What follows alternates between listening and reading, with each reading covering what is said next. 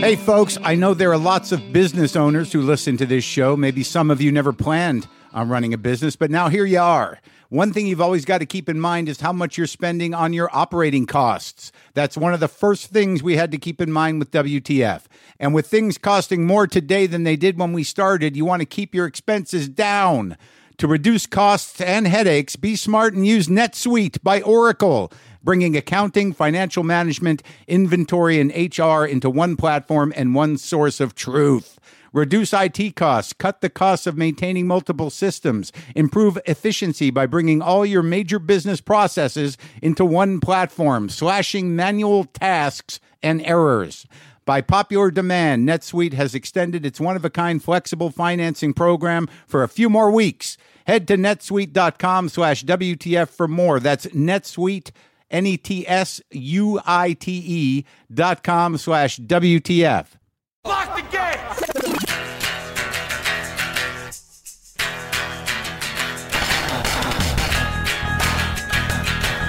All right, let's do this. How are you, what the fuckers, what the fuck buddies, what the fuckineers, what the fucksters? Oh my God. What the fuck addicts? Hi, I'm Mark Maron. Welcome to the show. Hi. Nice to be here. Thank you for coming. If all goes well, when you hear this, it will be day 6 of no nicotine. And I don't know if I know some of you have been through this before with me years ago, but this is not, I mean, I can't look at it as some sort of, cycle. I can't look at it like this happens, man. When you're hooked on shit and you get back into it, you got to get off the shit again. That's just the way it goes. But boy, I had forgotten what it's like to be this raw, man. I forgot what it's like to hang all your hopes and emotions and sense of well-being and thoughts of the future and the past and the present on some goddamn substance or two to sort of regulate and temper that shit and keep it corralled into an area where it's manageable as opposed to a goddamn fucking break in the fence and everything's running around. The past, the possible future, the present. I'm not afraid of anything but everything. Do you understand that? I fear nothing but all of it. Today on the show, Ian Edwards is here. Ian Edwards is here. He's great. I love this guy. I love talking to him. He's a great comic. His comedy album, 100% Half-Assed, is out on Team Coco Records. We'll talk to Ian in a minute. Do want to again mention that I will be at Largo here in Los Angeles on January 8th. Is that right? Yes. That's going to be a good show. I've never really played there solo. So, yeah, that's happening. Saw an amazing guitar player with, I went and saw Chrissie Hynde, who was great, over at Pantages. Is that what it's called? She had an opening act, like a folk duo called The Rails, a man and a woman. And then the dude came back and played guitar with Chrissie Hynde, and he's an animal on that fucking guitar. I believe Richard Thompson was sitting just a couple rows in front of me on the other side of the aisle, and I spent a lot of time staring at the side of Richard Thompson's head in between songs, just wondering what it feels like to be Richard Thompson's head. What a fucking amazing guitar player that guy is, songwriter. What else happened? She would stop in the middle of songs to yell at people on their phones. It was pretty beautiful.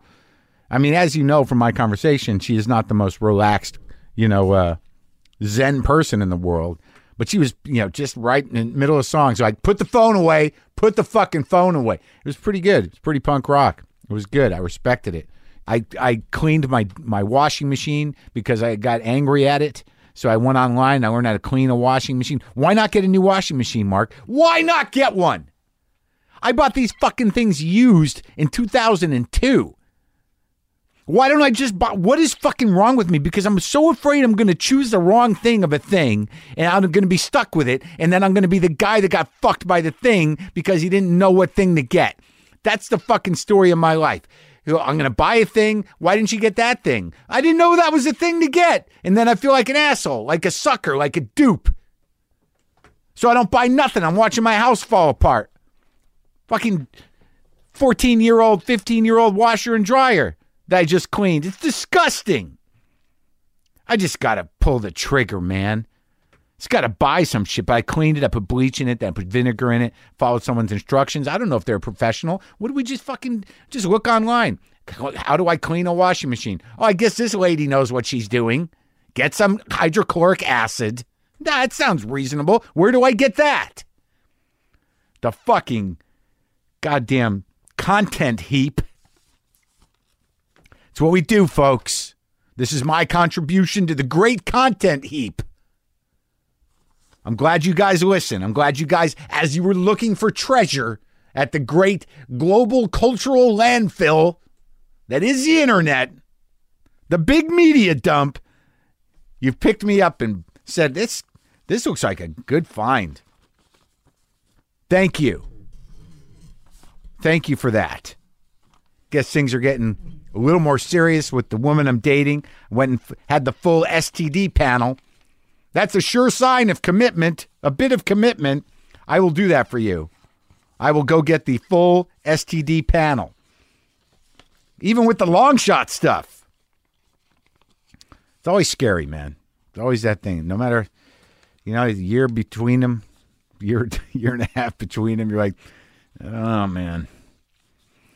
That one might not have been the best idea. Everything's fine. Everything's fine. You know who called me? Chris Rock called me. His movie Top 5 opens in theaters this Friday, December 12th. I enjoyed the movie. There's some funny shit in it. And Chris said, do you want to talk about the movie? I said, yeah, let's talk about the movie, Chris. You're Chris Rock. So let's talk to Chris Rock about his movie.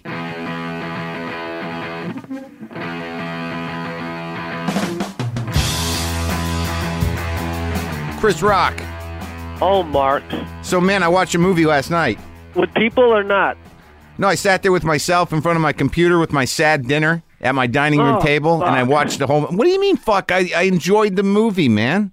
I'm glad you enjoyed it. It's just such a different experience with people, but... Well, for me, it was like I was with everybody I knew. I could not believe the number of comedians. It was like find the comic I know. Like it was like some sort of game. There was like I couldn't even believe how many comics you fit into one movie. I know. Even Rachel Feinstein's got a line. Rich Voss. Rich Voss walking into the cellar. You going on? Yes, Rich Voss. You walk by Dan Natterman in the hallway. Exactly. It's crazy. So exactly. Well, look, the bottom line is, man, I think this is the best movie you've made.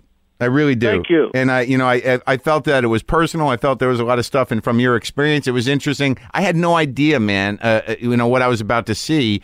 And as a guy who's a sober guy, when all of a sudden you're a sober guy, I'm like, all right, let's see how he handles this. And I think let's see if he did this justice. But I thought it was great, man. I really thought it was because you are not that guy. I am not that guy. It's you know what's weird though? What? My success has come playing that guy. I'm like New Jack City. I'm really good in it. I don't know if you saw the motherfucker with the hat on Broadway. It's kind of the same role. So whenever I'm kind of have a drug problem, it's something. So New Jack City was your bottom, your fictional bottom. Yeah, it's so weird that drugs have been good to me. No, I thought it was. Screen. I really thought that the relationship was great, and I just thought, like, I was astounded with Cedric. I mean, what a role that was, man. Isn't he amazing? He really is amazing. Yeah, I see. It's the thing about comedians. I think Sandler or Stiller said this to me a long time ago. It's like you can't do comedy with strangers. You got to like work with your friends because you know what's funnier about them. Exactly, man.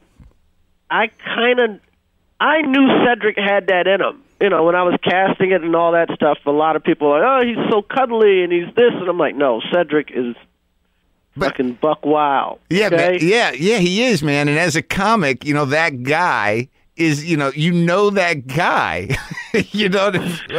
like if you do comedy and, and you get off a plane, you're like, oh, I know one of those guys. It doesn't matter.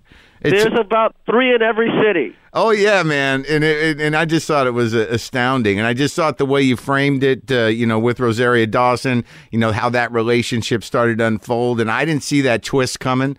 And I ain't going to spoil anything for anybody. But I mean, you and I have had conversations, whether you're planning on getting married or you are married, those things that, even though this was slightly amplified, the relationship that you had with your wife, that feeling of like, am I doing the right thing is a real thing, man.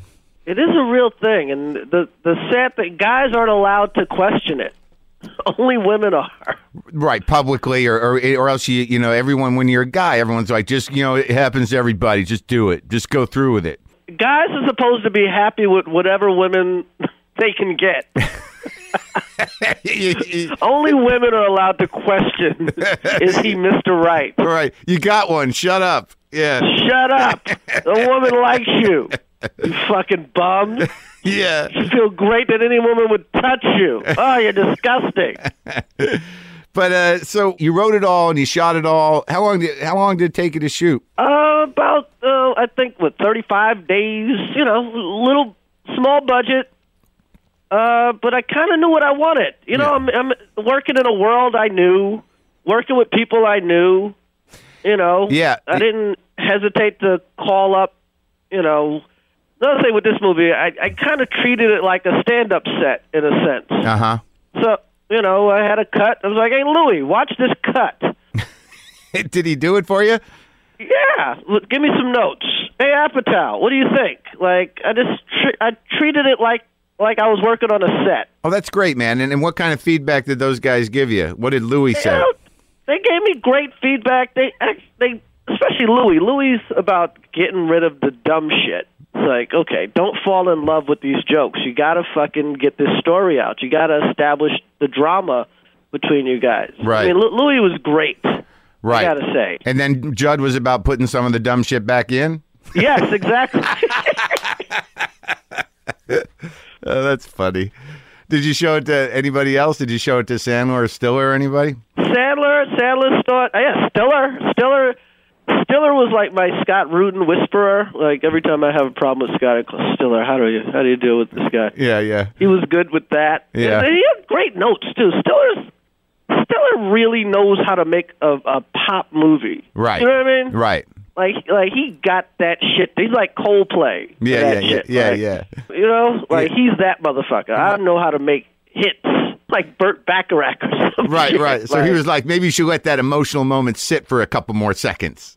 Yeah. Ben Stiller really, really knows his shit, man. But I was surprised. Ben Stiller tells you to cut something, cut it. Oh, really? He's the guy? Yeah. Well, I was surprised. It was great seeing Leslie Jones. I mean, isn't she great? She really is just on fire on screen, man. I mean, she's got such a vitality. It's so raw, dude. It's amazing.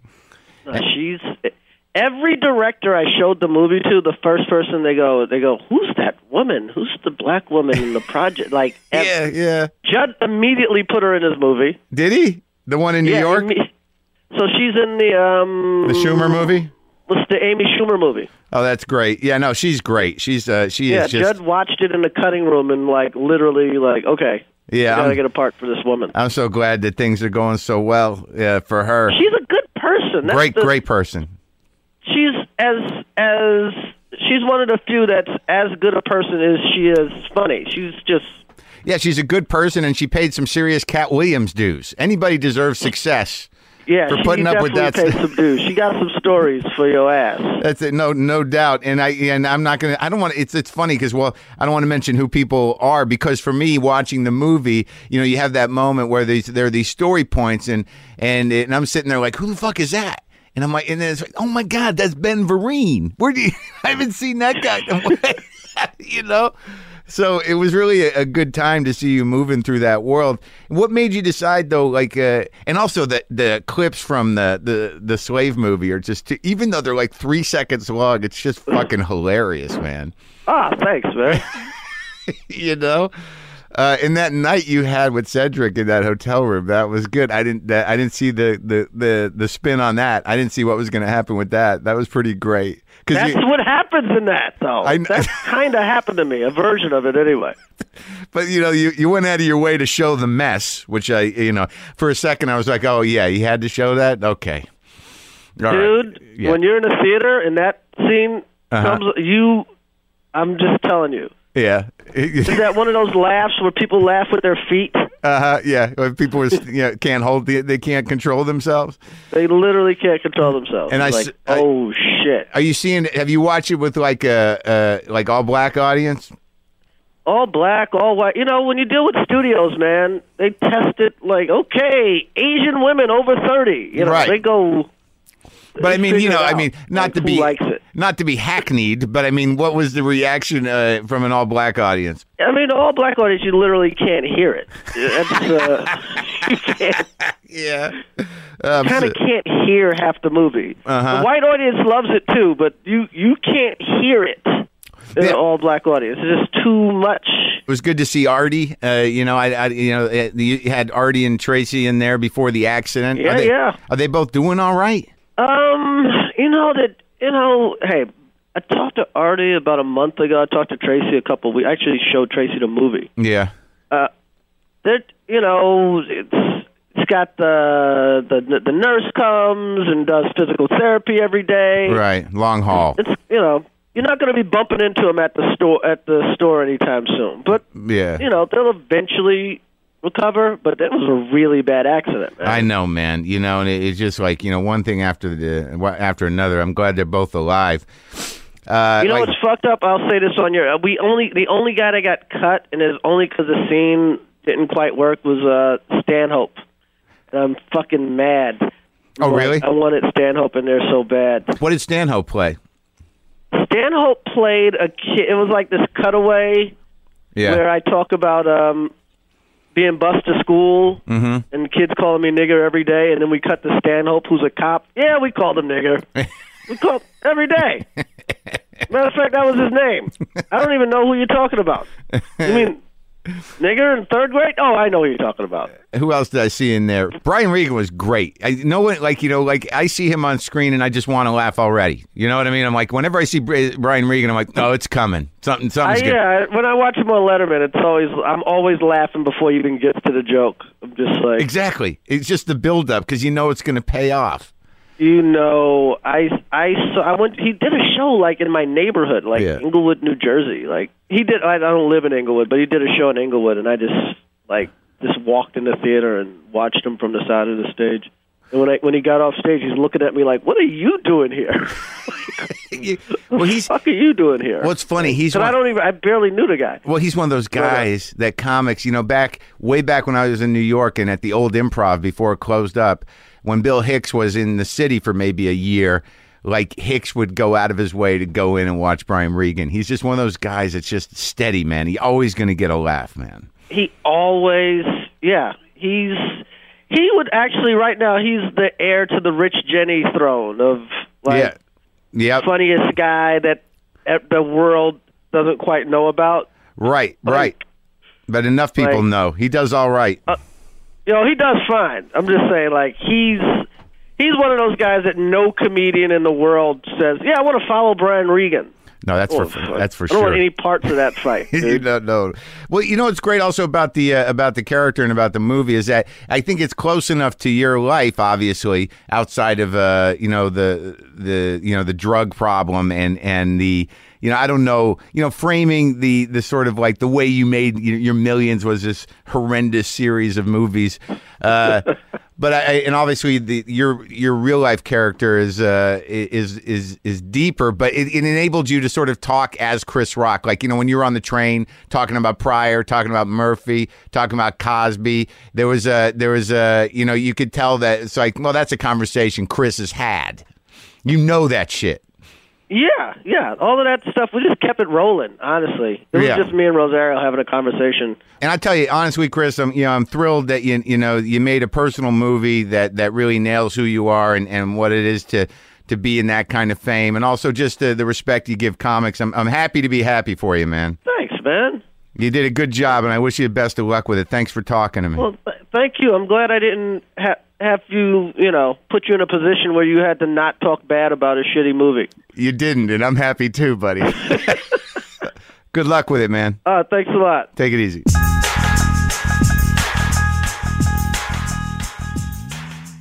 Ian Edwards has been on the show. I've known him a long time. I've known him since he started, basically, back in New York when he's a little guy with dreads. Yeah. But I I do want to play this clip for you. It's not that I'm proud of it, but it happened. All right, this is Ian Edwards. This is from episode 69 of WTF. It was from 2010, recorded at the Bridgetown Comedy Festival in Portland, Oregon, and it's horrible. I am horrible. Listen. Do you have family in Jamaica still? Yeah. And did you go back there? Hell no. Nah. I got family there. I haven't seen them in a minute, though. Oh, okay. If I go back to Jamaica, I'll be good going back to the tourist spots. I'm going to do the white people thing and go, just enjoy the island. I just didn't want you to get off stage going, talk about Katrina, but not what happened in my country. Okay. But he just fucked up. That's Haiti.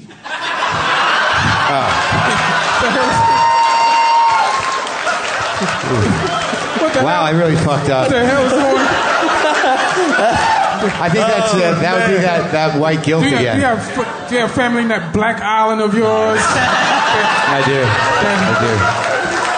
I mean, they're all the same black island. Yeah. Wait, Jesus, Mark. Jesus, Ian, I apologize. Sorry. It's all right, man. I don't think I'm going to recover from this one. Like I knew it was Haiti, but for some reason I decided it was Jamaica. And I thought, this is really going to save me and Ian on the race thing. Like, I'm listening. I'm listening to Sean. I'm like, I'm going to take this moment and really put out an olive branch and make this work. So Ian, Jamaica was devastated. Have you heard? You see what phony concern gets you? Nothing. Phony. You don't give a fuck about Haiti. You know what I'm sitting here doing? I'm sitting here thinking like, this is my show, but it's a live one, and there's no fucking way I can cut out that mistake.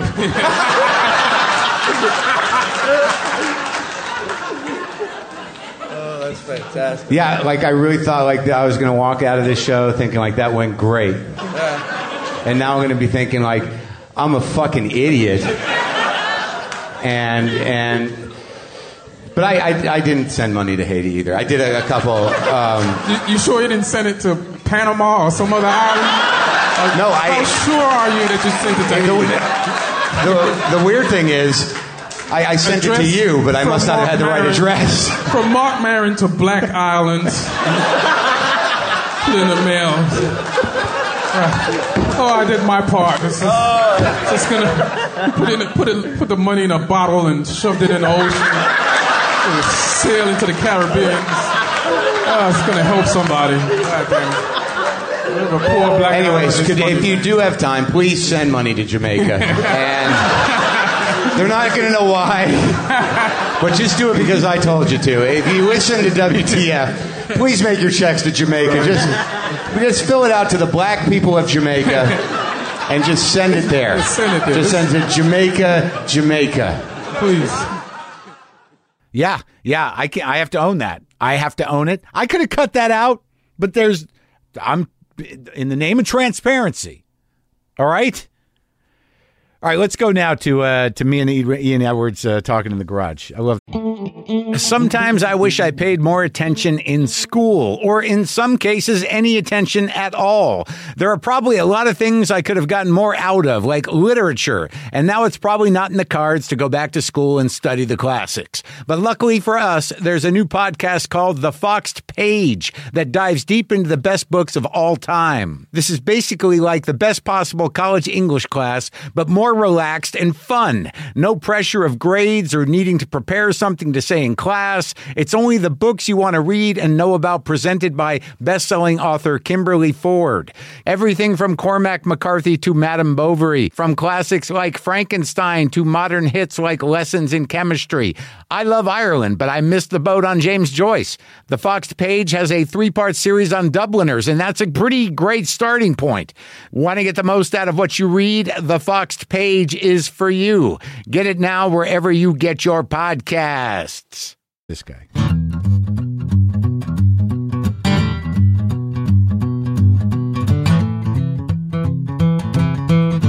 You're pretty fucking busy.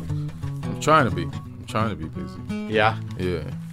Weren't you writing there, though? Over at, Two Broke Girls? Yeah, but I switched over to Blackish. What's that? That's a new sitcom on ABC. What's it called? Blackish. Oh yeah. Yeah. So did they seek you out? Kinda. We're gonna need a specialist in Black-ish. Yeah. What the hell's the angle on that one? It's a Anthony Anderson sitcom, and it's a friend of mine. His name is Kenya Barris. He's an EP. So he's like, and it's basically about a guy. It's a family show, but I like the angle on it. It's like it's Archie Bunker the main character, and the way he pulls off is just done so that you could like him. And he's a black guy who grew up around like my time. And the world was one way before Obama got elected, right? And now it's a different way, and you have to accept those changes. Plus, your kids grew up completely different in this upper middle class. You raise them in an upper middle class neighborhood, and they have all white friends, right? And they might not be black enough for you. Your kids, because you grew up in the hood. You've had to adjust to this new sort of post-racial idea, right? Whether it's a reality or not, who really knows? Exactly. Right. So, and then your kids, they don't even ask the question. Yeah, they don't even ask the questions. Right. So it's like, oh, that's dealing interesting. with that. Yeah, it's very interesting. Yeah. Is that a real thing in the? Now, I'm not going to put you in the position to like speak for the black community. Does it, in your people's lives? In your people's lives. That's hilarious. How does that play out? That's a funny way to make it worse. In your people's lives. I've made it worse with you before. I don't think I can top the Haiti comment. The Haiti. That was one of the best moments ever in my life. It's hilarious. They're like, well, do you have people down there? It's like, at least you were concerned. I was, and you're like, oh, you think I'm from Haiti? Yeah. It's all those islands. But there's a lot of like back thing where Haitian people and Jamaican people think they're both better than each other. Oh, is that true? Yeah, and then nobody would want to be claimed or have the other country put on them. Oh, so that was so then that comes out like Well, that was the personal backstory that I didn't even know about. Yeah. Like it's an insult to think one is the other. It wasn't just racist on my ignorance of where it happened. It had a lot less to do with racism than that. No, fuck Haitians. Don't hang that on me. Yeah. But were you born in Jamaica? No, I was born in England. Really? Yeah. How'd that happen? My parents, they had sex there. And they wrote it out. And they wrote it out. That's hilarious. How were they in England? I don't understand. Like I don't like. I need to know how black people get around the world. How black people? Well, it's because of white people. Yeah, like usually. It's like colonialism in reverse. There was a period when that happened. Oh, really? Yeah. Like Jamaica, we're sorry. Come back. Yeah. Like as a matter of fact, we had a few wars. We lost a few people. Yeah. We got some jobs because there's a lot of dead people that's not there to fill them. So we used to run your country. Come over. Yeah. And we'll give you a deal. And we'll give you a deal. Yeah. We'll give you some work. Yeah, right. Yeah. And it was your parents, your dad's the first generation to go to England, or you got grandparents there too? Nah, first generation, yeah. What was he doing over there? He was like an electrician, and he was good with like electronics and stuff like that. Yeah, he used to work for the phone company and I think do their lines and anything electrical and stuff like that. How long did you stay in England? I stayed until I was like 9 years old. Oh, really? So you have memories of it? Yeah, I got memories of it. It's funny. Like every time I tell somebody I've been there since I was 9, they're like, "You have memories of it," because they expected me to have been there and then just bounced immediately. Right. We're just there for the passport. Then we get out. Yeah. Well, I mean, there's like some people are like, I left when I was 3, and you can't really hang it on. Right. But like 9, I mean, I just can't. I've been to England a few times. Mm-hmm. I don't know how to frame it in my head. Right. What are your memories of it? Anything? Memories of it is like, I had family, like cousins. Yeah. Did you speak with an English accent? Had the accent. Did had you? The whole 9. You did? Soccer. Yeah. Went to school there. Had friends. It was the first set of friends that were ever ripped apart or ripped from me. Bad. Yeah. And they were all British friends. They're all British friends. Little British friends. Yeah. I was a group of 3 best friends. I was the black one. There was an Indian one, Harry, and then Greg was the white one. Oh, really? And we used to hang, yeah. There's a lot of Indians in Britain. Because the same thing, like colonialism in reverse. In reverse. Yeah. Hey, we owe you a little something. How about a job? Yeah. Come on in. All that stuff we did to you. Listen, just come over, get some jobs, fill in the places of these dead white people. We're sorry. We're sorry. I hope this makes it up for whoever you might have lost in your family. Yeah. So where did you go when you were 9? We went to Jamaica. And then you grew up there? Yeah, and I grew up there till I was like 17 years old. Yeah? Yeah, went to high school there and everything. All right, so you might have to set me straight on the Jamaica thing. Like how? Look, because I don't fucking know anything about it. Oh. I mean, I know, like, all right, like, I know there's pot, there's weed down there, and there's a few hairstyles. And hairstyles? And there's, you mean dreadlocks? Yeah, it seems to... It seems to have culturally infused itself into the more hippie-ish elements of my past. Right. But I also know. Here's what I know. I don't know the political element of it. I know that there's a lot of poverty, but I know that people enjoy vacationing there. Yeah, people love. Again, it's like white people love vacationing where other people are suffering. Yeah, as long as they don't see it. As long as they don't see it, yeah. As long as they just drive by it and they go like, we don't really go over there. Or just anybody rich, you know, because I'd go back to Jamaica and vacation and just go to the tourist spots. You would? Because I never really did it when I was a kid. You don't do it when you're a kid. Yeah, you don't. I just lived on the island. Right. And I never really ran across tourists. Oh, you didn't? Nah. If you went to Dunn's River. I don't know what that is. It's a tourist spot. Like it's a big waterfall. Oh, yeah. And I climbed it when I was a kid. And I went back more than 10 years ago as an adult. Yeah. And they said, let's climb it. And I started slipping on the rocks. I said, how the fuck did I climb this shit? This is dangerous. What are you people doing? I just stayed at the bottom and let everybody climb. I was like, how is this a vacation idea? Yeah, this is dangerous. Like, how do we do this? But because I remember when I first met you, fuck, I don't even know how old you were. What were you, like 20, 22? I was young, yeah. And you were just you were full on dreadlocks, right, and really working the angle. Yeah, working the angle. Yeah, it was my first way in. Yeah. It's like I'm this guy. Yeah, it was my first solid 5-minute set that worked. Right. That I found. But you did grow up in that that world. So what I mean in Jamaica, what was why'd your dad go back? Oh, why'd he come here? Why'd he go back to Jamaica after England? Because it was beautiful. They missed it. They had a great childhood. Right. And they had some money that they saved. And they figured they could just go back there. Like, you never know how old your parents are. Yeah. You know, but they weren't old. I think they had a too early retirement plan. Oh, yeah. You know what I'm saying? Yeah. It's like they had to have been like maybe just 40, maybe. Right. When we were moving back. But to us as kids, they looked older. So, all right, this seems like they're a done. good move. Yeah. Well, but maybe that, like, also, like, the type of life that they might have grown up with is not, they didn't think in the same way of, like, what are we going to work our whole life till we're 65 to then move? Like, maybe they were like, we got enough saved, and they knew what life was like there. Maybe they could see a good life. Right. And it worked out. And they moved back, and they got a job. Like, my father got a job because he had the degrees and stuff, so he got a good job. But then stuff started, but then life happens, and then that job doesn't exist anymore.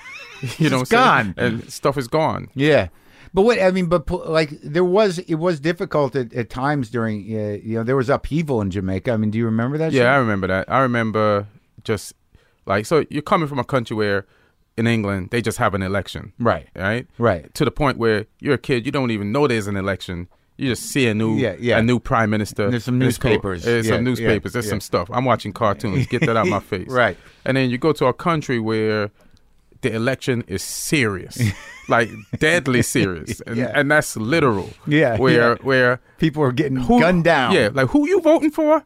JLP? Pap. Who you voting for? PMP? Pap. Like, yeah. If you survive these gunshots, when you come out the coma, you are now on the PMP side. Yeah, you'll make the right decision. Yeah, you're gonna make. We the right have decision. faith in your ability. Yeah. Like, I remember I had this stupid joke about and it was based on truth, where you're walking down the street and you get a bunch of strangers come on you, and then like they ask your friend, who you voting for? Yeah, and he says he says something and then they shoot him. Yeah. And then they turn to who you voting for? And you're like, what did he say? It's like that's like a classic joke. Yeah. But it was a kind of a true, that was life. What was it? What was the fucking? Because that's one of those things. Like I don't know in my mind as somebody like I wasn't that politically astute, but it seemed like Haitian politics took like we all knew about that shit. Aristide, Doc, Papa Doc, right. Baby Doc, and all. But I don't know what was going on in Jamaica. Right. What was going on over there? It was so the PNP is more considered socialist. They were friends with Cuba. Michael Right. Manley Right. was friends with the Right. Cuba. So they were supposed to, this is how the economy kind of fell apart. This is what I remember. So then they were supposed to get a loan from America. Right. To help with some things. Yeah. To set the country PNP. straight. Yeah. Yeah. The PNP. Yeah. And then Michael Manley, the PNP leader, being a friend with the Cuban government, kind of pissed off the American government. Fucked up the loan. And they fucked up the loan. It's like, you're Not approved. You're not getting, loan not approved unless you start fucking with these Cubans. Yeah. And then that kind of set the country back. And then other things, once you get set back, if you don't you just keep making the same type of mistakes. Right. Then the value began to devalue. Yeah. And then things just got, Bad. Yeah, because And there was a free for all. There Yeah, was the no free- support. Right. Right. Well, there's always a president. There's always Yeah. police. It never goes Haiti in Right. Jamaica. You know what I'm saying? Like Haiti's like, just from my perspective, Haiti's haywire. Yeah. Right. There's always structure, Yeah. but it's just money could have helped. And the tourist trade is big.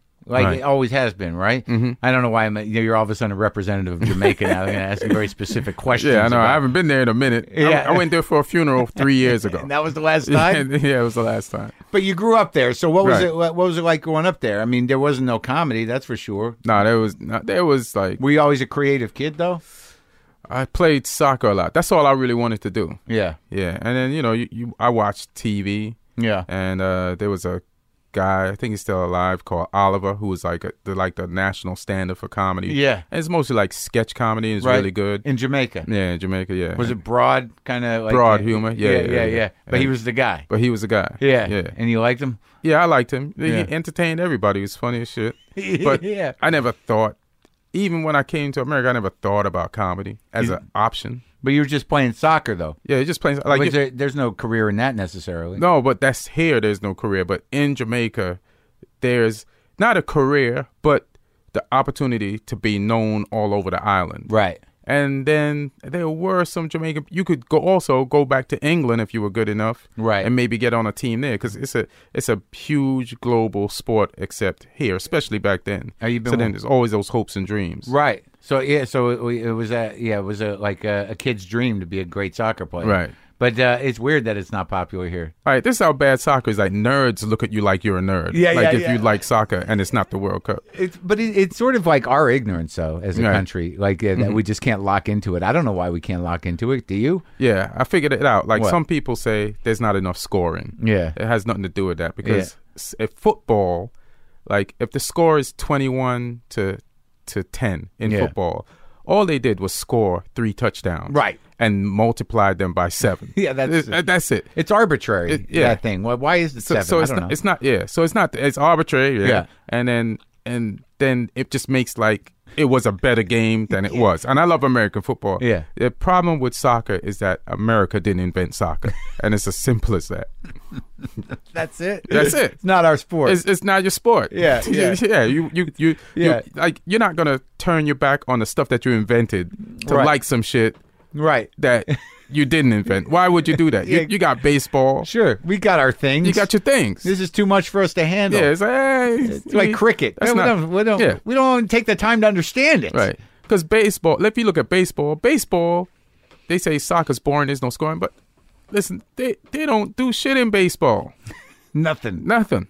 Like some guys on the field are chilling as much as people in the stands. Yeah. It's and the country loves the sport. Sure, it's America's pastime. It's America's pastime. I don't know. So it ain't the scoring. No, I like soccer. Seems exciting. I don't watch any sports, so I'm not isolating soccer as a bad thing. It looks good. It looks fun. People. There seems to be a lot of emotion on the field always. Yeah, and you can actually see people experiencing emotion. They're not wearing helmets and pads. Right. So that's another thing about it. It does seem very human. You know what I mean? People are like in it. Right. And they're not covered with padding. But all right. So how old were you when you moved here? 17. Did you move by yourself? Nah, the family came. Oh my God! Family came. Why'd they leave Jamaica this time? To come out of retirement. It's a failed retirement. Got to get back to work. And how many brothers and sisters you got? I got one brother and 2 sisters. Oh, really? So there's 4 of you? Who's the oldest? My brother's the oldest, then my older sister, then me, then my younger sister. Oh, wow. Boy, girl, perfect. You all get along? Yeah, we all get along. And you all moved up to the States? Yeah, like 4 of them came first, left me and my younger sister for me to graduate last year of high school. Who do you leave them with? They left me with an aunt, my mother's sister. Oh, so it's just, and that was all right? It wasn't with me. Yeah. I was like, hey. I'm not going anywhere. It's fine. Because I liked the neighborhood that I lived in Jamaica, and we had to switch neighborhoods. And then my aunt had a shop. Yeah. And what kind of shop? Like a grocery shop. Yeah. And then I had to work in the shop. That was part of the deal. That was a part of. I don't even know what's part of. Did you just sell me to my aunt? I got to work for her in the shop, and I love my aunt. Yeah. And they did. Obviously, they didn't sell me. But yeah. I'm a kid. You didn't know that was negotiated. Yeah. Like, okay, he can live here if he works in the shop. Right. Yeah. Yeah. And it wasn't even like that. It's just how it ended up being. Yeah. And I had to go with her on Saturdays to the market to get stuff to bring back to the shop. And when we're coming back, I'd pass my old neighborhood and those kids are fucking playing over there. Yeah. And I'm like, and I own a grocery shop now. I got to go to work. You just saw your whole childhood go away. Yeah. With seeing the soccer ball being kicked around. Imagine passing your childhood every Saturday. Oh. Yeah, that's rough. So wait, so you had to go to market, so it was fresh food? Yeah, all fresh food. See that's something that's different. Yeah. That was the way it worked. That's the way it worked. That's just the way it was. It wasn't like, let's put on a farmer's market. Right. It was the market. That was it. Yeah. So you guys had to go buy vegetables and all that shit? Yeah, and all that stuff, yeah. And that's just the way, I love that. There's no trucks coming up with where are these tomatoes from? Right, You knew where they were from. They were all grown around there. Yeah, some hills, some farms, people brought them and sold in the what market. was mostly, tell me, I want to know some exotic foods that you enjoyed in Jamaica. That's what I'd like to talk about right now. Well, yeah, like sour sop, sweet sop. Those are all fruits. There's ackee. All fruits. There's ackee. So you just said there's all fruits and said one that I don't know what it is. And ackee is like the national dish. Uh-huh. And it's like I don't even know how to describe ackee because it looks like eggs. Yeah. Is it one thing? You pick it off a tree. Okay. It comes in a shell. Okay. It's not ready to be eaten when the shell is closed. Okay. Then when the shell opens, it kills the poison in the ackee. Yeah. So that's very important part. To get it at that point. To get it when the shell opens by itself, not when you force it open or you're dead. This is your last piece of ackee. Dangerous fruit. Dangerous fruit. Oh my God. What does it look like? It looks like eggs? It looks yellow. It's yellow. You got to scrape it out? Is it got a big seed in it? There's a seed in it. There's a seed in the middle, and there's 4 yellow, I don't know how to describe them, things that clamp onto the seed. Yeah. And then there's a shell over it. Right. And the shell opens. Sections or sections? Yeah. Okay. And there's 4 sections that clamped around the seed, and then you just pull the shell away. Yeah.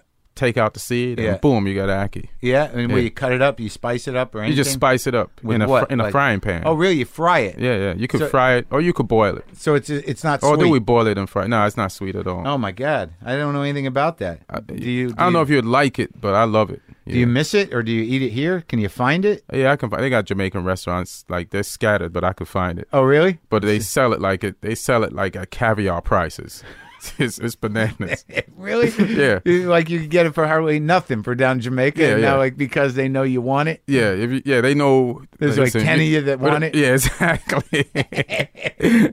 All the other Jamaicans are like, fuck that shit. Yeah. Why don't you eat like this stuff? It's cheaper. I used to pick it in my backyard. Yeah. Like now it's like $20 a meal. Out here. Are you vegetarian? I'm vegan. Oh, and was that always? Nah. I did that once I moved to California. California got me. No, that's new. All right, so you're working at the supermarket. No dreams of comedy. No Just dreams of soccer. Just dreams of Lost soccer. and lost youth. Lost youth. Yes. Following your aunt around, filling baskets. Yeah. What kind of meat did they have down there? They have the same stuff here. Like they have, cow meat Yeah. and Nothing exotic. chicken. What But they have like goats. We had goats. Like before we moved to my aunt, Yeah. we had goats. You raised goats to kill them? Yeah. Yeah? We raise them to kill them. Yeah. I don't mind goat meat. Yeah. I pretty didn't mind good. it. We have called it curry goat. Yeah. And it's dope. Like my aunt at the shop, every Friday night they used to have a big cook up where they would kill a goat. Yeah. And they'd have a guy come around, and then they'd make like soup out of the head of the goat. Goat head soup. Yeah, it's called manishwata. Manishwata. And then everybody would just come by to drink and Eat the and manishwata. drink the And the eat manishwata. goat. Yeah, eat goat. Yeah, The hot sauces. the hot sauces. They're important, right? Yeah, The Jamaican hot sauces have like the sweet element. Like there's some mango in there sometimes. yeah. Right? I don't know if they do that for tourists. It's like reggae music. Like Yeah. if they want to cross over some reggae music, they'll water it down, Right. so that people can digest it. And like we used to just have the pepper. It's called Scotch bonnet, and just drop that right in the thing, and it's just straight pepper. That's hot as shit. It's hot as shit. Yeah, and that's what you grew up with. Yeah. But now they got to make it a little more appealing. Take the edge off. Yeah, take the edge off it. Same with reggae music. Yeah, mean certain kinds of reggae music. Yeah, But like there's- Bob Marley was real, but Bob Marley is like, that's how I like to do comedy. Like, you can say a hard message in a way where people that grew up on it don't think you sold out. Right. And people from the outside are like, this shit is hard. But not too angry, not alienating. But not angry and alienating. Right. Like, and it's like, but you have your message in there, Right. and it's undeniable. Yeah. And people will play it for thousands of years. Yeah, forever. Forever, Those yeah. Marley kids are going to be eaten for generations. Yeah. And they should be. Yeah, absolutely. Yeah, for sure. But there was music on the that you grew up with where it's like that's just not going to play. It's not. It's like the secret reggae. Yeah, now in retrospect, Yeah. it's like, I could see why that dude didn't make it. Because even in your like who? Yellow Man. not even Yellow Man. Like, I can't think of any specific names, but just Yeah. think of guys who you thought were good musicians who didn't Yeah. get as big as other musicians, and then you could track back to Sure. like They were okay. too raw. Too raw. Something. Yeah, you Yeah. need some finesse. Is that music you grew up with? Is that the music you like? Yeah. What? Yeah. It was around the house. When I was in England, it was in the house. Yeah. And definitely when I went to Jamaica, it was in the house. But but there are other musics, right? You got all yeah. the other music. Like in England, they was playing everything. Like it's one station playing everything. It's Yeah. just maybe not enough reggae because Right. reggae was like fighting to come up. Uh-huh. And but then in Jamaica, you're hearing a lot of reggae. How old are you? I never tell people. Okay. Yeah, I'm one of those dudes. That's the only thing I don't tell people. Yeah, That's okay. That's Yeah, fine. You're 60. yeah. So I say 70, but You've been around a long time. Yeah, That's yeah. all. Yeah, that's Yeah. yeah. But do you remember when they're like? The reason I'm asking is like, do you have a recollection of when reggae became like the fucking global experience that it was? Oh, here's the thing. It was always big to me Right. because that's all all I you- heard. Yeah. Yeah, so I don't remember when it became, and I guess if you're on the outside, Yeah. it became big to different people at different times. But to me, I just grew up listening to it. So all right. So you move up here after you finish school, Right. and you're you got a degree in going to marketing. Literally, Yeah. Yeah. Exactly. So and what did you do when you got up here? Would you go to school? went to high school again. Went straight back to high school. Oh my God! From the beginning? Nah, just like I think it was a year and a half or 2 years. Yeah. I went to Uniondale High School, and it's funny because I think they put me back a year because they said you're from Jamaica. Yeah. You can't be smart. You can't be smart, but Jamaica's run on the British system. Right. which is I think is more advanced than the American system. But they just judged you. They just judge me. You're from an island. Yeah. Yeah. You're gonna have to start. Yeah, you're gonna have to start a year back. Yeah. We don't want to test you or anything. Right. And I don't think my parents knew to argue that either. They just wanted to get you into the school. And where were you living, in the city? No, I was living on Long Island. How far out? Where? I say 45 minutes. It always took me an hour to get to the city. What town? Uniondale. Oh, Uniondale. Yeah. Was there a Jamaican community out there? Yeah. In New York, there's Jamaicans everywhere. There's Jamaicans everywhere. Yeah. Were you even thinking about you know how you're gonna make a living, or like you have a big dream? Yeah, I figured out that I didn't want to be poor. I figured that out. So in my young brain, the only way to not be poor was to go to college. It's like back then, you could think anybody that went to college kind of has a good job. Yeah. So I just didn't want to. I just wanted to be like at least middle class and have a good job. But you didn't have an idea. But I didn't have an idea. Just going to go to college. I was going to go to college, but then by then, this is really dumb. This is super dumb. So I used to watch General Hospital, and there was a guy. He was like a physical therapist, and I felt the character, one of the characters. Yeah. And he got a lot of women being a physical therapist. Yeah. And I was like, I want to be a physical therapist. So that was the dream. Yeah, that was the dream.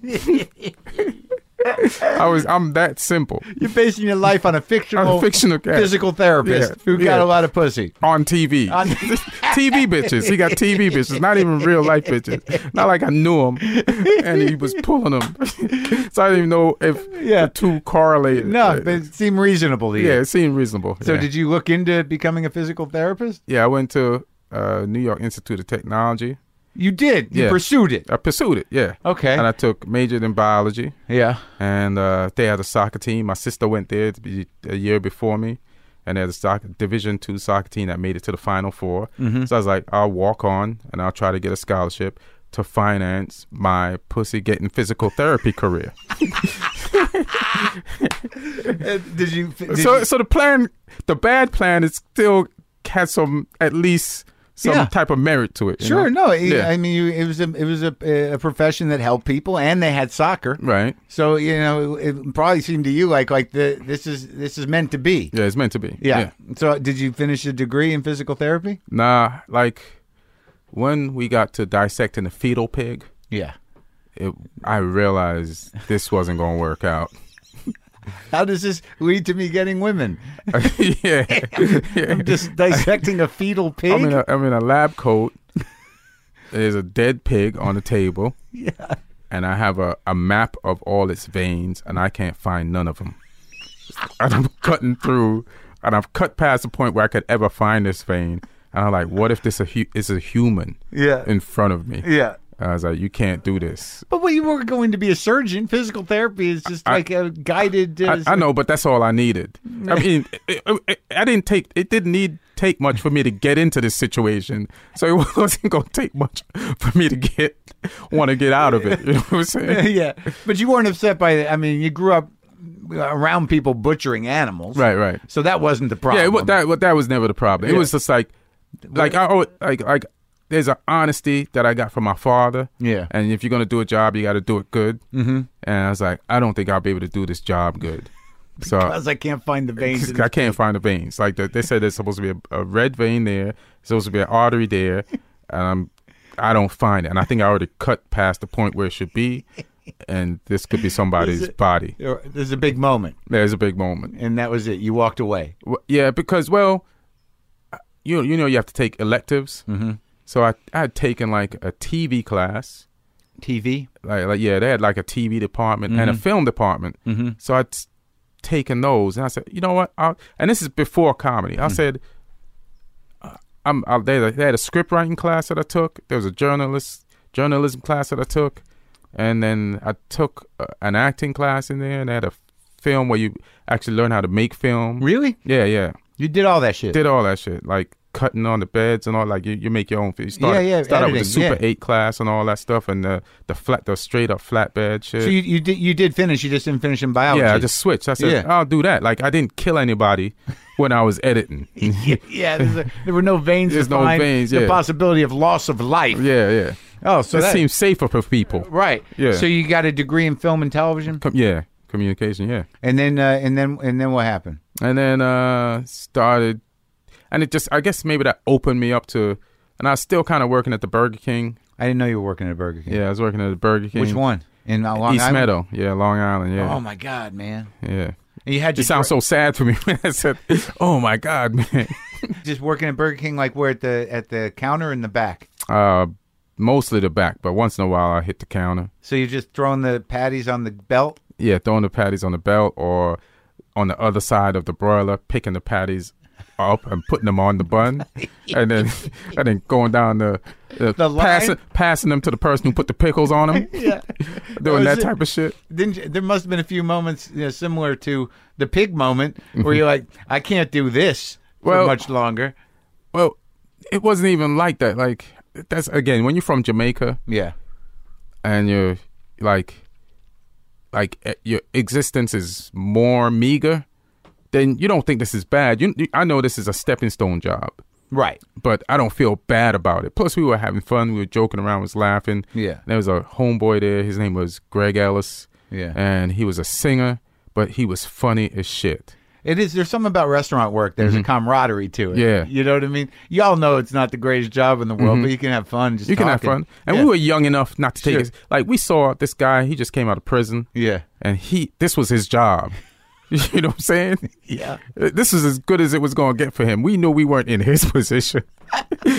Like, he came out of jail and he was just, you just think like he was just trying to be right. Listen, he couldn't fuck this up. If he fucked this up, like, we used to wrestle in the freezer. Yeah. He couldn't get caught wrestling in the freezer or his life was over. Everything was relied on that job. Yeah, It like was- everything. Like, he had to put the pickles perfectly on the bun. Yeah. And the cheese. Like, he couldn't get told more than Right. 3 times in a month. Right. Or else, what the fuck was he gonna do? so it was a condition of his parole. Yeah, that yeah. He can't fucking do nothing. do nothing. Yeah. Yeah, he's just trying not to engage in the behavior that got him in prison. Yeah. Oh my God. Yeah. So that's hilarious. So I knew I was in a better position than that guy. You could wrestle in the freezer. Yeah, I wrestle in the freezer. Like, we had full-on WWE matches in the walk-in freezer. That's how you played it? Yeah. Were you a big wrestling fan? Yeah, I was a big wrestling fan. Oh, people love wrestling. Yeah, back then, yeah. Yeah, I know. Some kids loved it. You Yeah. loved it, right? Yeah, I loved it. Yeah. I thought it was real. You did? Yeah, back then, yeah. But when you found out it wasn't, did you stop watching it? I fought it. Yeah. Oh, you didn't even believe people? I argued with people. I full on illogical arguments About how it's real. how it's real. Yeah, fuck that. Oh, so was your heart broken when you... Yeah, it was definitely broken. Oh, I'm Yeah. sorry, man. Yeah, you know. So was that the last time you enjoyed wrestling? I still watched it for a good amount because then I was like, this shit is entertaining. Right. And then that wore away? Yeah, and then that wore away. Then you grew up. Yeah, then you grew up. Yeah, yeah, So you still work at the Burger King. You graduate. You got your film and TV degree. right. And, you know, what's coming into your head? Well, what are right- the ideas? Right before I finished college, Yeah.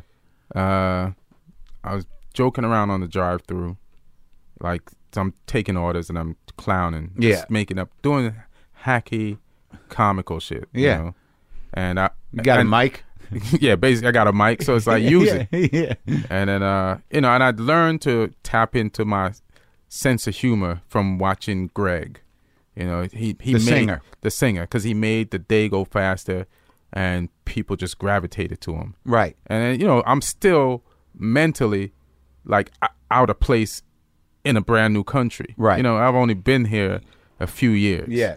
So once I started tapping into that, it just was an ease. It was a good sense of humor. Is a good conversation breaker and Great. common denominator with people. Right. And then using that and then just cracking jokes on the drive-through. A complete stranger one day after I took his order comes to the window and he's like, "Hey man, was that you that took my order?" Yeah. He said, "Man, you're funny, man. You should do comedy." Yeah. And as quick as I was a physical therapist, You were a comedian. I was a comedian from an advice of a stranger. I hadn't even been watching him for a few seasons on TV. Some guy that wasn't smart enough to order real meat from somewhere says you should be a comic. And I was like, this is a great idea. It's the best thing I've ever been told in my life. But you knew you liked that dude that was funny. Right. Yeah. So all you needed was a little bit of... Yeah, just a push. Yeah. Just a push. Yeah. Well, I mean, I imagine, too, that... Because I kind of remember, seeing you when you first started coming around, that, you were up, you had to make some decisions about how you're gonna be funny. Right. Because you've sort of held your pacing and like, I mean, I think you were different then. Yeah, I was. But, the way you phrase jokes, you still sort of, you're very deliberate and it's very, it's very true to yourself. I was in there somewhere. Right. Yeah. Right. But, because you're judging yourself against, because you got a naturally different rhythm. Right. So, you know what I mean? You're going to either figure out how to milk that or get rid of it. Right. But how did you find, what was sort of who were the guys you first saw that made you also realize that you could do it? I mean, how did you get from that guy telling you need to be a comic to doing it? Started like listening to comedy albums like Pryor and Cosby. Right. I listened to Red Fox, and this is blasphemous, but I didn't get it. You didn't get it? Nah, and even though Pryor and a lot of people swear by it, I was like, this ain't me. Well, no, that was just sort of like filthy jokes. Yeah. But everybody was like, so like, Red Fox. Like, I like the TV show. Right. But as a stand-up, I'm like, no, they were jokes. Yeah, they're joke jokes. Yeah. I'm not a joke But fan. you heard who? Pryor talk about him and Cosby? They referred to him? Especially Pryor, like, it's like, and I guess he opened up doors. So no Red Fox. The thing I appreciate is no Red Fox, no Pryor, so I can't dismiss that. Right. But I'm like, stand-up of Red Fox personally, not me. Right. But he's a funny guy. Funny guy for sure. Yeah. Yeah, and I wish I could act as good as he could act. Yeah. Comedically, yeah. Yeah, he was something. I've got those party records. I don't. I've listened to him a couple of times, but there was something about his timing. That character. Right. When you watch Sanford, like he's a memorable character. Right, for sure. Unforgettable. Really, it was really something. But so you were a Pryor guy. I was a Pryor guy, yeah. You listened to all of it. Yeah, I listened to all of it. Did you become like a historian, like the Pryor before he became Pryor, and know about all that stuff? Yeah, I became a historian, and I saw, like, I'd buy, like, old VCR tapes where, they'd have his performances when he is in black and white. Yeah. When he was like Cosby. Yeah. I read the book. Yeah. I did everything. Yeah. You did everything. You follow your gods. Yeah, you do. Yeah. Yeah, and it's amazing that transition that he made, from that, and where you just hear him breaking apart, and you hear the rawness right. Of where he's at. So how did he inform your comedy? What did you know you could do or what did you think you had to do after listening to Pryor? Well, it gave me structure, joke structure. Yeah. So no matter what style I had at the time, I would always have structure. And it was unintentional, and it just rubbed off on me. Like him and Cosby, they just had joke structure. You set it up, and then you go the other way. Right. Or you say what the people expect you to say, but you don't say it in a way they expect you to say it. Right. And then, everything is continuous. There's always more there than... Like, I remember having difficulties, like, just having a bunch of one-liners, and that used to bug the shit out of me, Yeah, because like, once the one-liner's done, you got to do another one. Yeah, you got to do another one. It's like, how many of these one-liners do I need? I got to find new topics. And I can't make something funny out of these topics. Right. And then the stuff that they taught me, without even going back and listening, makes me figure out what's missing. And he said, all right, take these one-liners and build on them. And I'd go from a one-liner to a whole story or a bit. Right. Because I didn't give up on it. Like I just said, you could go here. I'd start looking for directions. And so you would write it all out? Nah, just at first I was doing, sometimes I back then I wasn't writing it out. Yeah. But in my head, right, I'd be like, where else can you go? Right, where follow it through. Follow the lines. Yeah. And see where they go. Now, once that guy encouraged you at the drive-through, did you start really working the drive-through or? And then what if I just stayed on the drive-through and not gone to the comedy club? And they'd be like, I'd be like, just you and the ex-con at that Burger King. And the ex-con still. Yeah. He's still making sure the pickles are right, and you're killing. And I'm killing, yeah. It's hilarious. So how'd you find your way to to actually get on stage then? There was a comedy club right down the block. And Which one? Governors. Right, Governors. In East Meadow. And that's like, now that I'm talking to you, if I look back at it, it's like, why did I end up at that Burger King? That Burger King, my brother worked there, and he got me a job there. Yeah. And so I've been there since high school.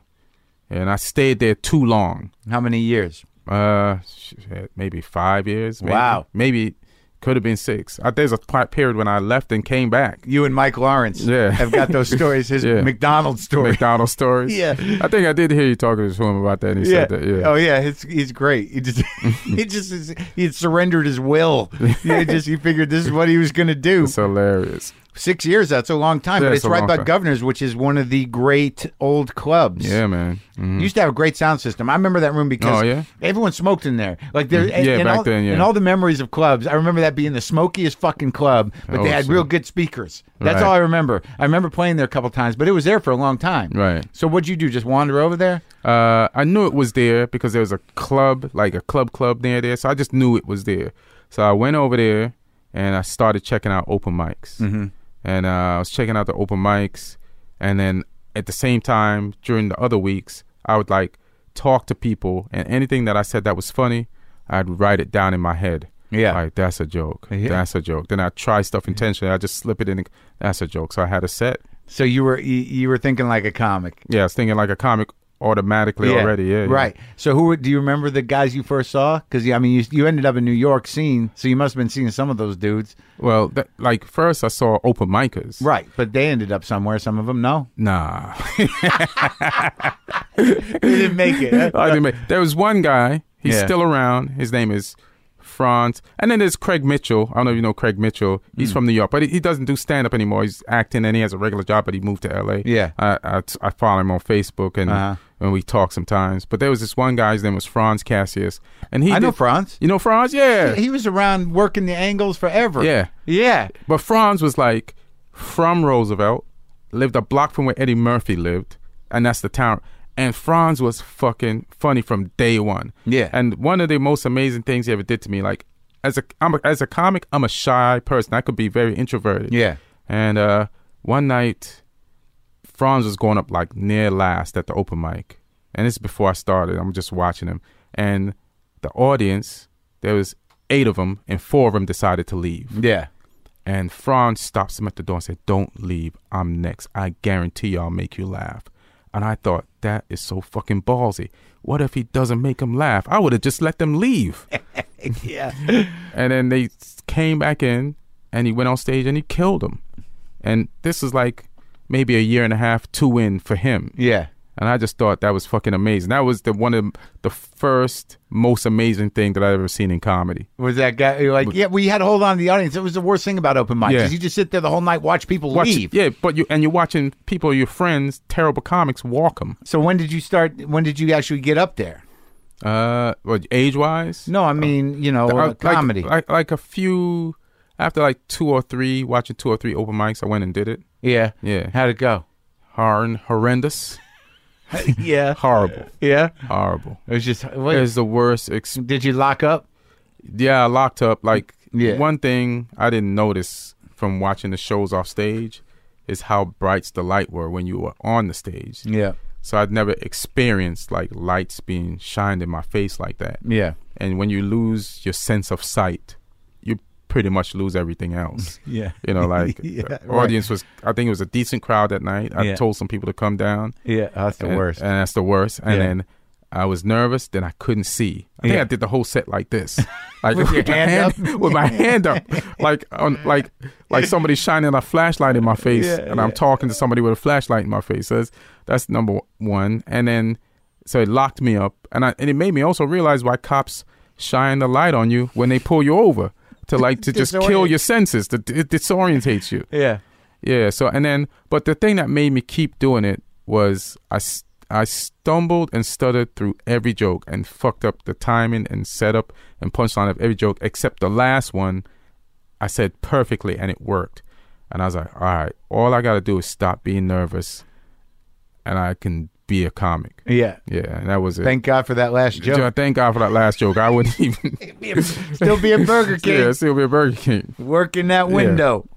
Well, okay, so you do some open mics, and then, like, I'm trying to remember where I saw you first. Probably over to Boston, right? Yeah, probably the Boston. God damn. Whew, what year was that, man? 89? Maybe 80s or 90s or something like that. Yeah. Yeah, early 90s. Yeah. Yeah, because there was a point when I realized I was doing comedy in Long Island open mics, Westchester, Yonkers, like hitting, like, Shooting Stars and all those clubs. Yeah. There's one in Westchester. I can't remember the name of it. Did you do black clubs? Back then, not yet. Not yet. Oh, you eventually did? Yeah, I did eventually, yeah. Where, in Philly? Nah, like the Uptown Comedy Club started. Who was booking that? Andre and Kevin Brown. Yeah, yeah. And Kevin Brown is .com, the guy that was on 30 Rock with Tracy. Yeah. Right. So he used to own a comedy club, and Russell Simmons used to come there, and Wesley Snipes, a ton of people just used to come on a Sunday night. And Russell Simmons wanted to turn that into Def Comedy Jam, and the Browns were like, nah, we're going to do this thing on Fox. And then Russell went and did Def Comedy Jam. He on wanted HBO. to partner with them? Yeah. Oh, Yeah. That's got to be looked at as a mistake. That's got to be a little bit of a regret there. Yeah, maybe. So you started out doing the Boston, because we could all do the Boston. Yeah. I remember you coming around with your dreadlocks. I'm like, what's happening now? See his attitude. What's this guy's angle? Oh, that's hilarious. But it was weird though, because I remember you're very fit. Right. And you had these dreads, and you had this presence, but you're very quiet. Right. And very cool, and you just kind of you didn't make no waves. Right. And you get up there and you were fucking, you had your shit. Right. And you were hitting it. And I had that shit because I was doing the black clubs. And you're just doing New York, period. And there was I think all the comics were afraid, so they wanted to jump on the audience so that the audience wouldn't jump on them. Yeah, you got to nail that first one. Yeah. You got to and keep nailing them, because I've seen shows, I've been in black clubs where you'll do 10 great jokes in a row. They'll be rolling, saying, this guy's the greatest. And then you tell out one bad joke, and they turn on you. You're like, hey, man. Well, we were just good. We were just good 10 jokes. You just, boo, get the fuck off. Was there, like, when you were doing, because I can't imagine there were that many people from the islands in general. Right.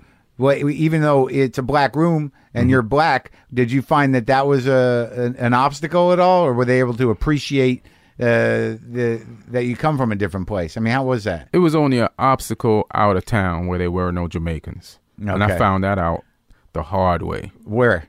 Like Temple University. Okay, yeah, Philly, yeah. Philly. I don't think there's a lot. That's how I found out there's not a lot of Jamaicans in Philly. Because my opener was a Jamaican joke they usually killed in New York. Yeah. And nothing.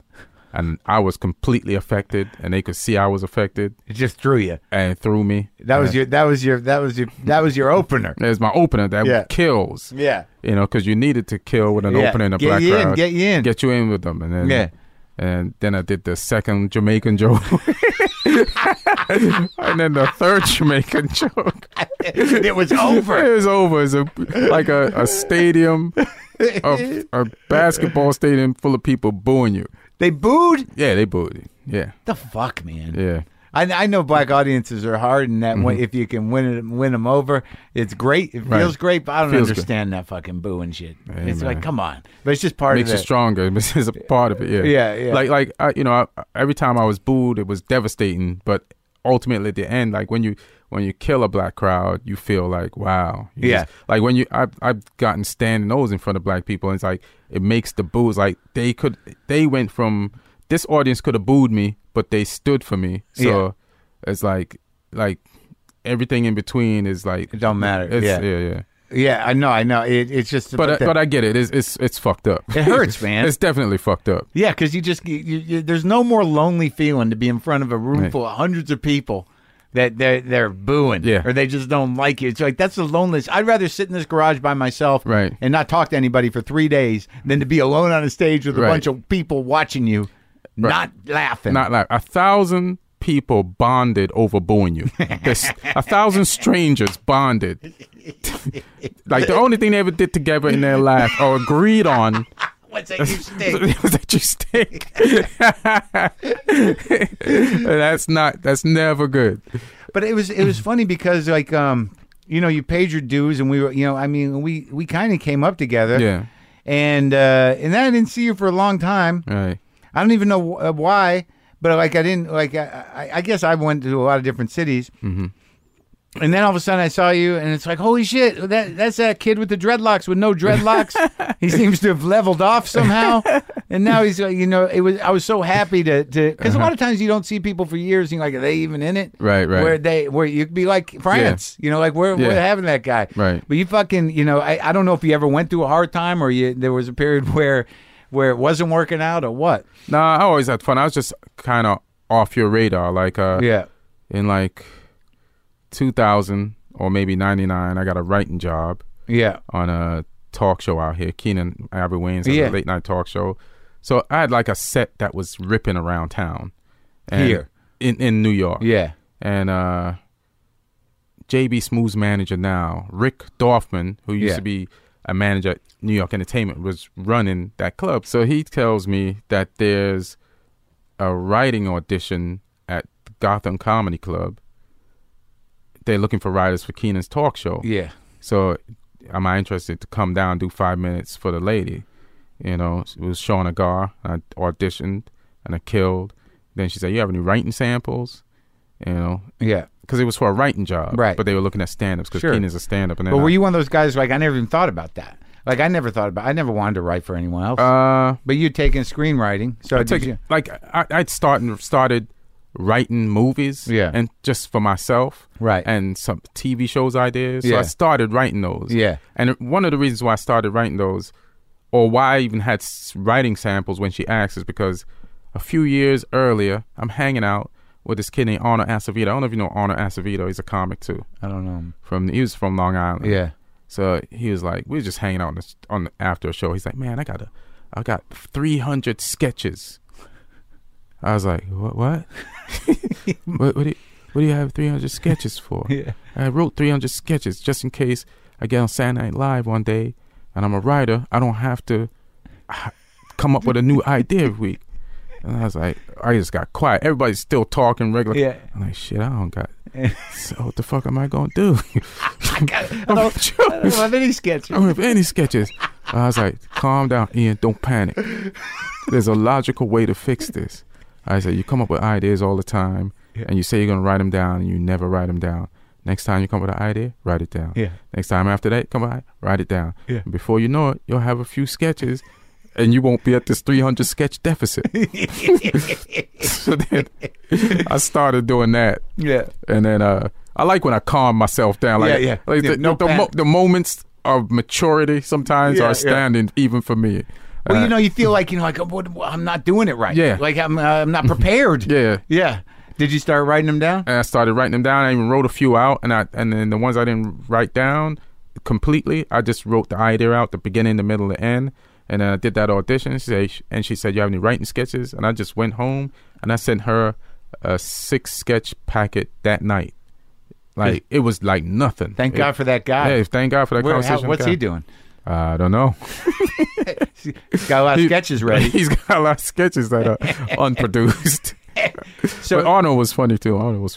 But so you had the shit and you sent him and you got the gig. And I got the gig, and it was they talked to me in December, and then like the first week of January they flew me out, and I started writing on the show. Then it got canceled, and then it got canceled on hiatus. I was back in New York, and then they said the show's canceled. But I felt like I could make it trying to get more writing jobs here. You understood what it was like then. Yeah, I had you were feeling. in the room. Mm-hmm. You knew, it wasn't a mystery. Right. What is a writing job? Do you sit by yourself? Right. Are there other people involved? Right. So you were like, that's a gig. That's a gig. Yeah. Yeah, and it's an entertainment. I love entertainment. That's right. So I could do that. And plus, I didn't want to fight for those $75, $50 spots in New York. It was like very rat racy.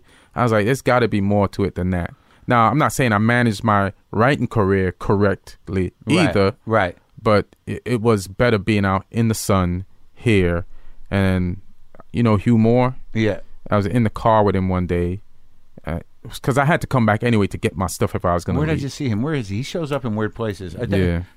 Like I was doing a job in Phoenix, I think. I think he opens for JB sometimes. Yeah, he opens for JB. Right. Mm-hmm. He was just there, and I'm like, what are you doing? He's a good guy. He's a good guy, and he's a writer too. Yeah. And we both. He had been writing on the Chris Spencer talk show. Remember and when that was going to be huge? That was going to be huge. So he was writing on that, and I was writing on Keenan, and they were rival shows. Right. Then mine got canceled. Then eventually his got canceled. So he'd already moved out here, and we're chilling in the car. And we're listening to Mobb Deep, and one of the rappers says, "Scared money don't make money." And you know what that meant to me? I had like a $9,000 payoff from the Keenan Ivory Wayans show, and I could take that money, go back to New York, had a nice apartment in Jersey City, and build on top of that money with the shows that I'd already get just from being in the New York area. Do colleges, do the city clubs, which I love doing the city clubs. It's nothing like just going from spot to spot to spot. It's exciting. And you know, I have a poor Jamaican financial mentality. It's like $9,000 was a lot of money to a kid. You could retire in Jamaica with $9,000. I think I had $5,000 more than my parents went back to Jamaica to retire. No, I'm just kidding. It's hilarious. So then I was going to just take that, go back, live in my apartment. Rent was cheap. Yeah. And I was like, nah, stay here. I didn't even have an apartment yet. Spend money, get an apartment, and spend the money till you get a job. Right. Scared money don't make money. So I just stayed. Scared money meaning like if I just stash it away and don't change my life or take any more risks or try to get into the big game, right? Then there's no growth possible. There's no growth, right? So you did it. I just stayed, yeah. So you've been out here that long. That's why I didn't see you. Yeah, that's why you didn't see me, yeah. And then I came out here in 2002 and I'd see you around, but I ran into you at a gas station. I know exactly on Franklin. Right. And I was like, Mark. Yeah. I don't even know if I remembered your name. I just know I knew you. I just knew you were a comic. And I knew we hadn't seen each other in a long time. Yeah. So it was like kind of awkward. I don't know if you remember me, but you did. Yeah. And then I didn't have dreads anymore. Right. So then that throws people who I was even close with. Right. It was probably over by where I lived. Was it that one right off the highway right there at Franklin and like Gower? Yes, exactly. Right. Yeah. And I was living right around the corner. Oh, shit. Like 2002. Yeah, I was just happy to see. I was like, oh, shit, I know. It's good to run into people from New York that you know they run it in L.A. Yeah. It's like, okay, we're going to be all right. Yeah, we're going to be all right. That's all it takes. Yeah. You're here too? I kind of remember that because that's the feeling. It's like, oh, you're here. Yeah, okay, so I'm here too. Okay, that's all it takes, That's man. hilarious. We didn't make a mistake because you're here. Yeah, it's funny.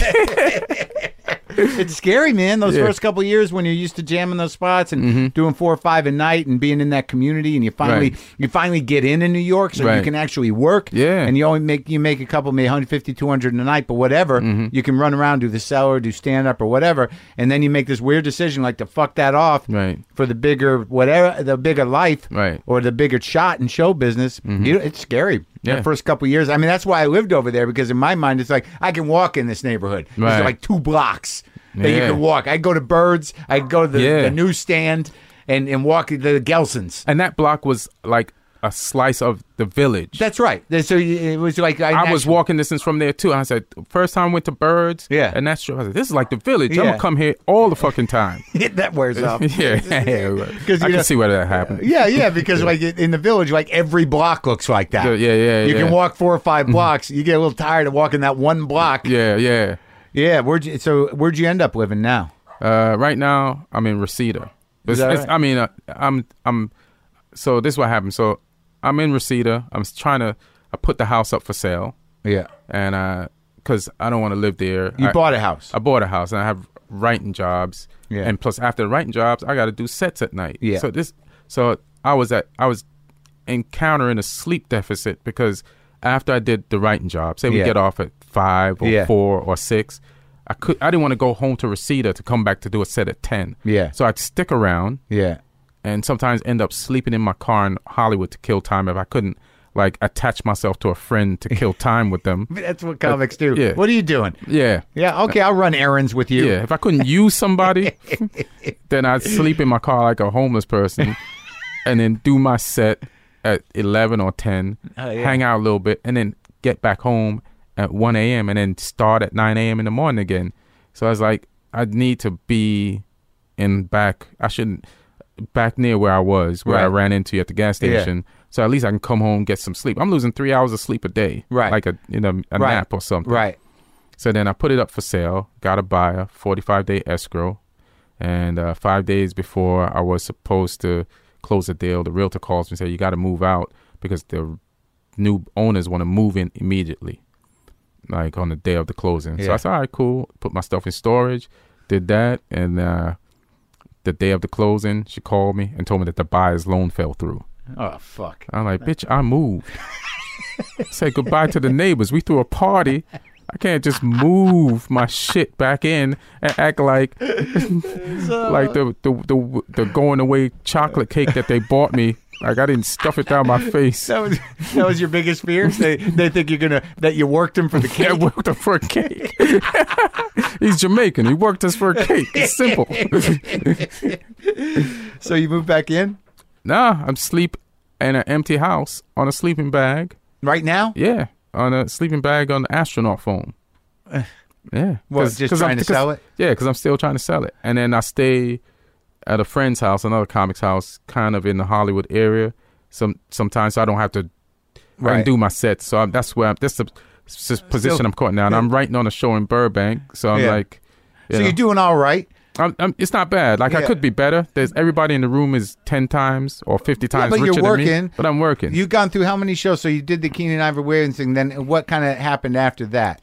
Then I got a little stint on SNL. Because Barry was managing Tracy Morgan. Are you still with Barry? No. Oh. Then I did Lyricist Lounge Show, another show on MTV. Yeah. And then in New York. No, it seemed like it's a New York show, but it was shot and written here. Right.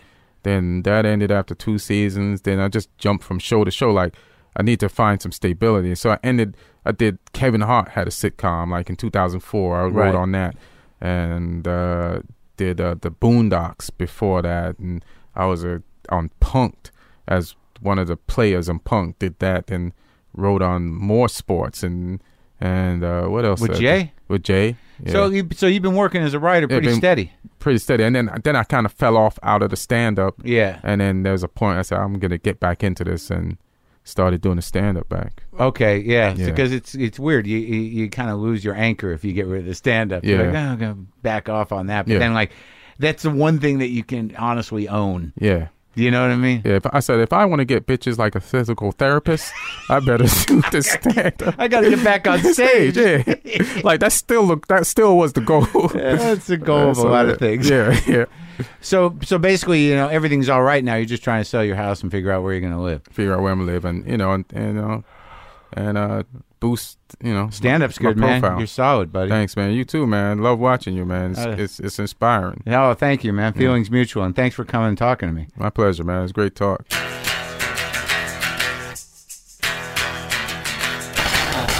That's Ian Edwards. Yes, the great Ian Edwards. That was a blast. I love that guy. I actually do love that guy. So, all right, go to WTFpod.com. Get that app. Get the free app, then upgrade to the premium. Get some Christmas gifts. Get some Earthquaker devices. The Palisades? Jesus Christ. This is crazy, man. It's fucking crazy. Oh,